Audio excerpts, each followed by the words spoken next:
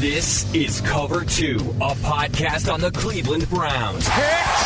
Browns are going to win. Mayfield, end zone, Landry, touchdown! With Dan Kadar and Browns beat writer Nate Ulrich of the Akron Beacon-Journal and Ohio.com. With Steve Doerschuk from the Canton Repository. It's intercepted! Picked off by Denzel Ward! Chubb will take this all the way. 92 yards for a Browns touchdown. It is good! And the Browns win in overtime! Get ready, Browns fans.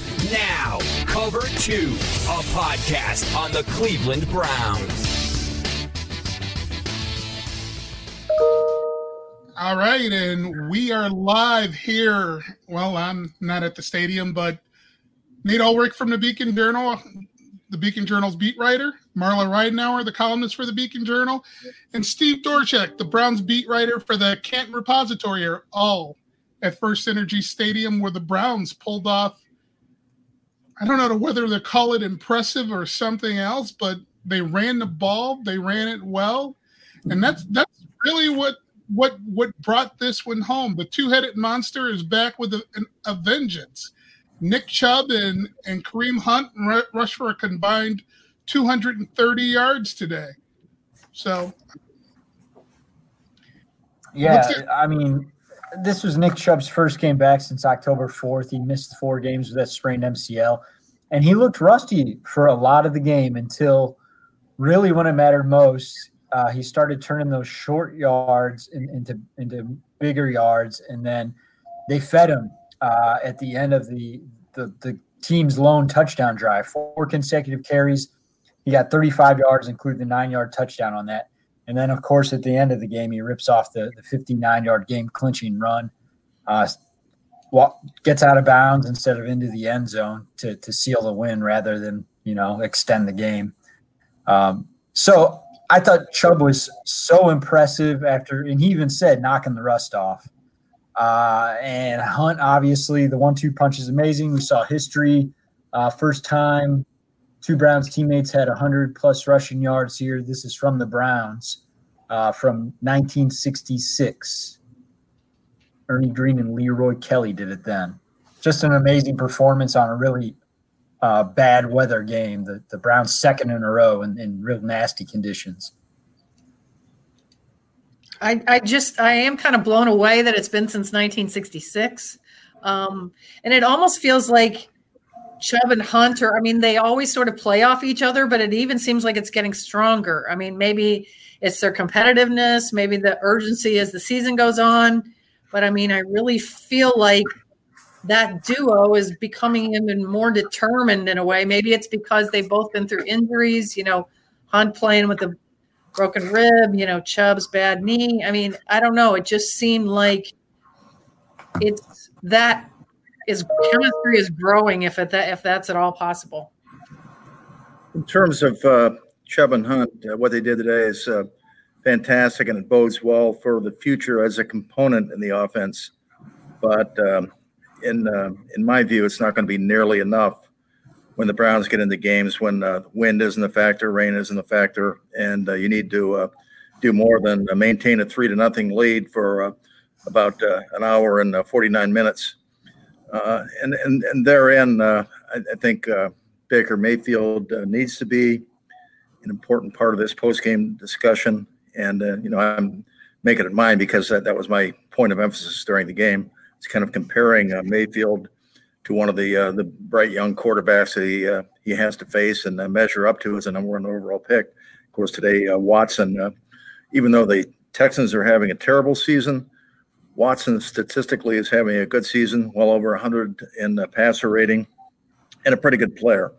What I found today was that Mayfield is a little bit tighter in the passing game that is available to him. And what was available today was only the short stuff. Each time, almost every time, either one of those guys tried to go more than 20 yards in the air with the pass today, the ball was getting sailed all over the place. But with what was available, I thought Mayfield was the better executor of the short passing game. Of course, he didn't have and will never have the component of turning third and fives into first downs with his legs the way Watson can. So that's where Mayfield was superior today is where he's going to need to continue to be superior against his opponents, and that is efficiency in the passing game. So to be clear, I mean, because Steve, I know that the Raiders game was another bad weather game, and the Browns, obviously, they got overpowered in that game. But I know you thought highly of Mayfield's game, and I'm just wondering how you think he stacked up Raiders game to this game. Was this as good for him? I think, Nate, that Stefanski made the point afterward that they were completely different looking games. I mean, in a way, it didn't feel that way because we were both getting blown to Kansas by the wind of both those games. But I did think in that Las Vegas game that Mayfield played not just okay, but he played pretty well. And you add the two balls that Jarvis Landry dropped, easy catches. You add the easy catch that Njoku dropped, and maybe a couple of others, and that game looks completely different. And obviously, it also looks different if Chubb, Austin Hooper, and Wyatt Teller are in that game. So I think Mayfield has done pretty well in both of the last two games. Yeah, I want to add one thing about Chubb too, bringing him up again. I did the math earlier, but I didn't know it off the top of my head, but I wrote about it. Before those 4 carries that ended the touchdown drive, he had run 13 times for 33 yards, 2.5 average. So that's what I mean. He found another gear when it mattered most late in the game, and I think, to Marla's point, I think Hunt fed off that. Hunt had a really good fourth quarter too, and the Texans were also worn down by all of this too. So I think, and talking with Kevin Stefanski and Baker Mayfield, they both kind of agreed that, all of those things were at play. Hunt and Chubb, they were hitting their stride, and the Texans were getting worn down by the rushing attack throughout the day.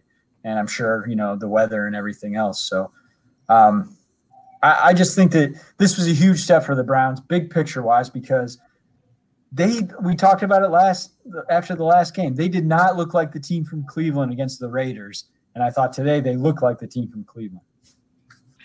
Well, that being the case, in your opinion, and Steve brought this up before we got online here, is this a legitimate 6-3 record? Is it a strong 6-3 record at this point? I think it's a respectable 6-3 in that you've handled the schedule that is in front of you, and it includes one signature win. I think from trying to loosely follow the other games today, if I'm not mistaken, Indianapolis won big against Tennessee, which is a good team. And that was in Nashville. So to me, that stands as kind of a signature win, an important win to say for the Browns to be able to say to themselves, hey, we're not just beating the schmoes. And even though Houston is weak and something's wrong with them today, you can almost tell the way Watson was playing today that something's out of kilter with those guys. Something's between their ears. But still, any team that has Deshaun Watson, a guy with a career passer rating and production like he has, to me, this was a really fine win. So it's and it's only going to take one more win, albeit against Philadelphia next week. And Philadelphia lost today, I believe, and they're not the Eagles that won the Super Bowl. But the accumulation of victories against teams that aren't having good seasons, you don't flush those. They mean something. You won a tough NFL game, and the Browns have. All of their wins this year have been pretty tough in one way or the other, but they're getting them. Well, yeah, I mean, you can't forget, Stefanski wants a smart, tough team, and except for 2 really wacko penalties that are mind-numbing, the Landry spike and the Mac Wilson spike of Randall Cobb. They do like they have some smart, tough guys. So, I do feel like when you've been this bad for this long, I don't think there is such a thing as an unimportant victory, I guess. Although I still think this 6-3 feels precarious, and especially if when Texans score with 5 minutes to go, didn't you all think that they were going to blow it? I certainly thought they were. So I didn't think so. It didn't. And it's weird because you tempted, but I didn't think that. Yeah.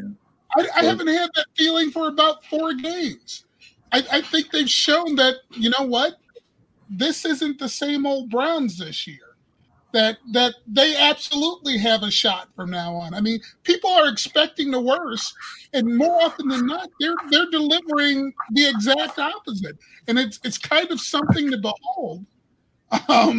It's kind of like being in the Twilight Zone, given the past. What was the last? 2007. So we're going back 13 years. So. And Chubb's going to get stronger, George, as he comes back. Chubb's going to get stronger. And Nate, your point early in the conversation about him looking rusty, it was either rusty or he's just not physically ready. But yeah, there were a couple of ankle tackles that got made and corners that didn't get turned. And what's kind of like, where did that come from when he popped that big one on the last series? And you guys saw that the coaching staff was smart in not pushing the issue with Chubb. That long carry on that last drive was his only carry on that drive. Right. And, Wyatt Teller coming back, Austin Hooper coming back. I think, and Stefanski's talked about this for a long time, just the way Hooper shows up in the running game that we don't see in the stat line has been huge this year. So I think with these guys coming back, of course, Chubb's the focus, but they didn't disappoint in that. I think they were all crucial in this team winning the style of game that they lost 2 weeks ago. So, as far as the record, George, my bottom line is, you definitely got to look better and play better and be competitive with Pittsburgh and Baltimore to really take a step here. But, yeah, you also have to beat the teams that you're supposed to beat to make the playoffs for the first time since 2002. So let's give them credit for taking care of business in these types of games. Let's see, and here's the operative question as far as I'm concerned. Does that defense continue to play the way they played today? Well, that's a great question. And I know, George, you've had a pretty good record of picking, but I believe – yeah, I know. I don't want to hear it. I don't want to hear it. No. It's a fair point. I think we all felt this way. You wrote that you picked the Texans, but the reason why is because you were not seeing enough defense from the Browns. And yeah. I had a hard time picking the Browns. I did pick the Browns, but I went back and forth, and I ultimately just landed on Nick Chubb coming back. And when I was out there Wednesday and Thursday at practice, I felt an energy coming off the bye. Guys were running around and yelling. They seemed like they were having fun. I just liked the vibe around the team with some key guys, including Chubb, coming back. But I was torn because I agree. I didn't know if this defense was going to be able to contain Watson. And let's be honest, I mean, the elements contained the passing games of both teams in big ways today. Yeah. So that helped the Browns, obviously, in a big way. But, yeah, I don't know. I mean, the defense, there's not a lot of evidence that you're going to be able to rely on it. That's the key for me. Myles Garrett's fourth down play. Huge. It's like that's the type of play that a Browns team from a couple years ago would have given up, even though with that quarterback, it's so freaking obvious what they were going to do. Yeah, and sometimes it doesn't matter, right? With an electric talent like that, he scores anyway. And they collapsed. It was a sight to behold. They collapsed the interior of that line, and they let their playmaker clean it up on the outside. And it's like, oh, okay, that's impressive. And I wouldn't have seen that coming this year. It would have been a foregone conclusion. So kind of a stunning moment there, George. I mean, for Houston to take a 7-3 lead there, I think a team with the psychology, the Browns coming off a bad home loss against Las Vegas, I think their whole psychology is different. If all of a sudden in a bad weather day, they're behind 7-3 instead of they getting buoyed by keeping a 3-0 lead, and it was free money right there. I don't think they've got the defense to win a playoff game right now, but there's time for that to come. I mean, especially if they get some more help from the other defensive linemen, that that's what they've been needing is someone else, a few more guys to step up and help Myles Garrett. So there was a smidgen of hope for that today. And I thought the defensive line played well. So, but like I said, I don't think they can play like this and win a playoff game, but I think they can get there. Yeah, and the Texans, again, it's a combination of factors, in my opinion. The Texans' offensive line is not good outside of Tunsil. And, you talk to people from Houston, and they'll tell you that it's just not an impressive group. So that obviously played into the Browns' favor. They've got a lot of talent up front. The D-line, I think, is underachieved for most of the season other than Garrett. But, I was asking Sheldon Richardson about this, and he said that the bye week did that group a lot of good, and he thinks that it showed up today. He felt healthier and some other guys. He made some plays, obviously. So, that's what they're going to need. They're going to need the defense to take some steps like they did on that big fourth down play to have a chance. But I agree. Winning a playoff game is a whole different discussion than making the playoffs. And I still think making the playoffs is huge for this franchise. With all due respect, I think if that happens, that the city of Cleveland and Northeast Ohio will be drunk for several days. So, at this point, it's I won't call them baby steps, but they're intermediate steps. Let's call them toddler steps. Yeah. So you think in making the playoffs, everybody will be drunk, right? Yeah, I do. I really do. Yeah. So right. Yeah. So by the time the game arrives, they might not even know what's going on. Very true. All right, guys. Next week, it's the Philadelphia Eagles. Carson Wentz, who everybody thought the Browns should have drafted, is, the shine-off's him right now. And then you're right. The Eagles don't look like that Super Bowl team that took on the Patriots a few years back. So we'll see what happens, but hope springs eternal, right? At least Absolutely. for Cleveland fans. So with that, we're going to sign off. You guys have a safe trip home.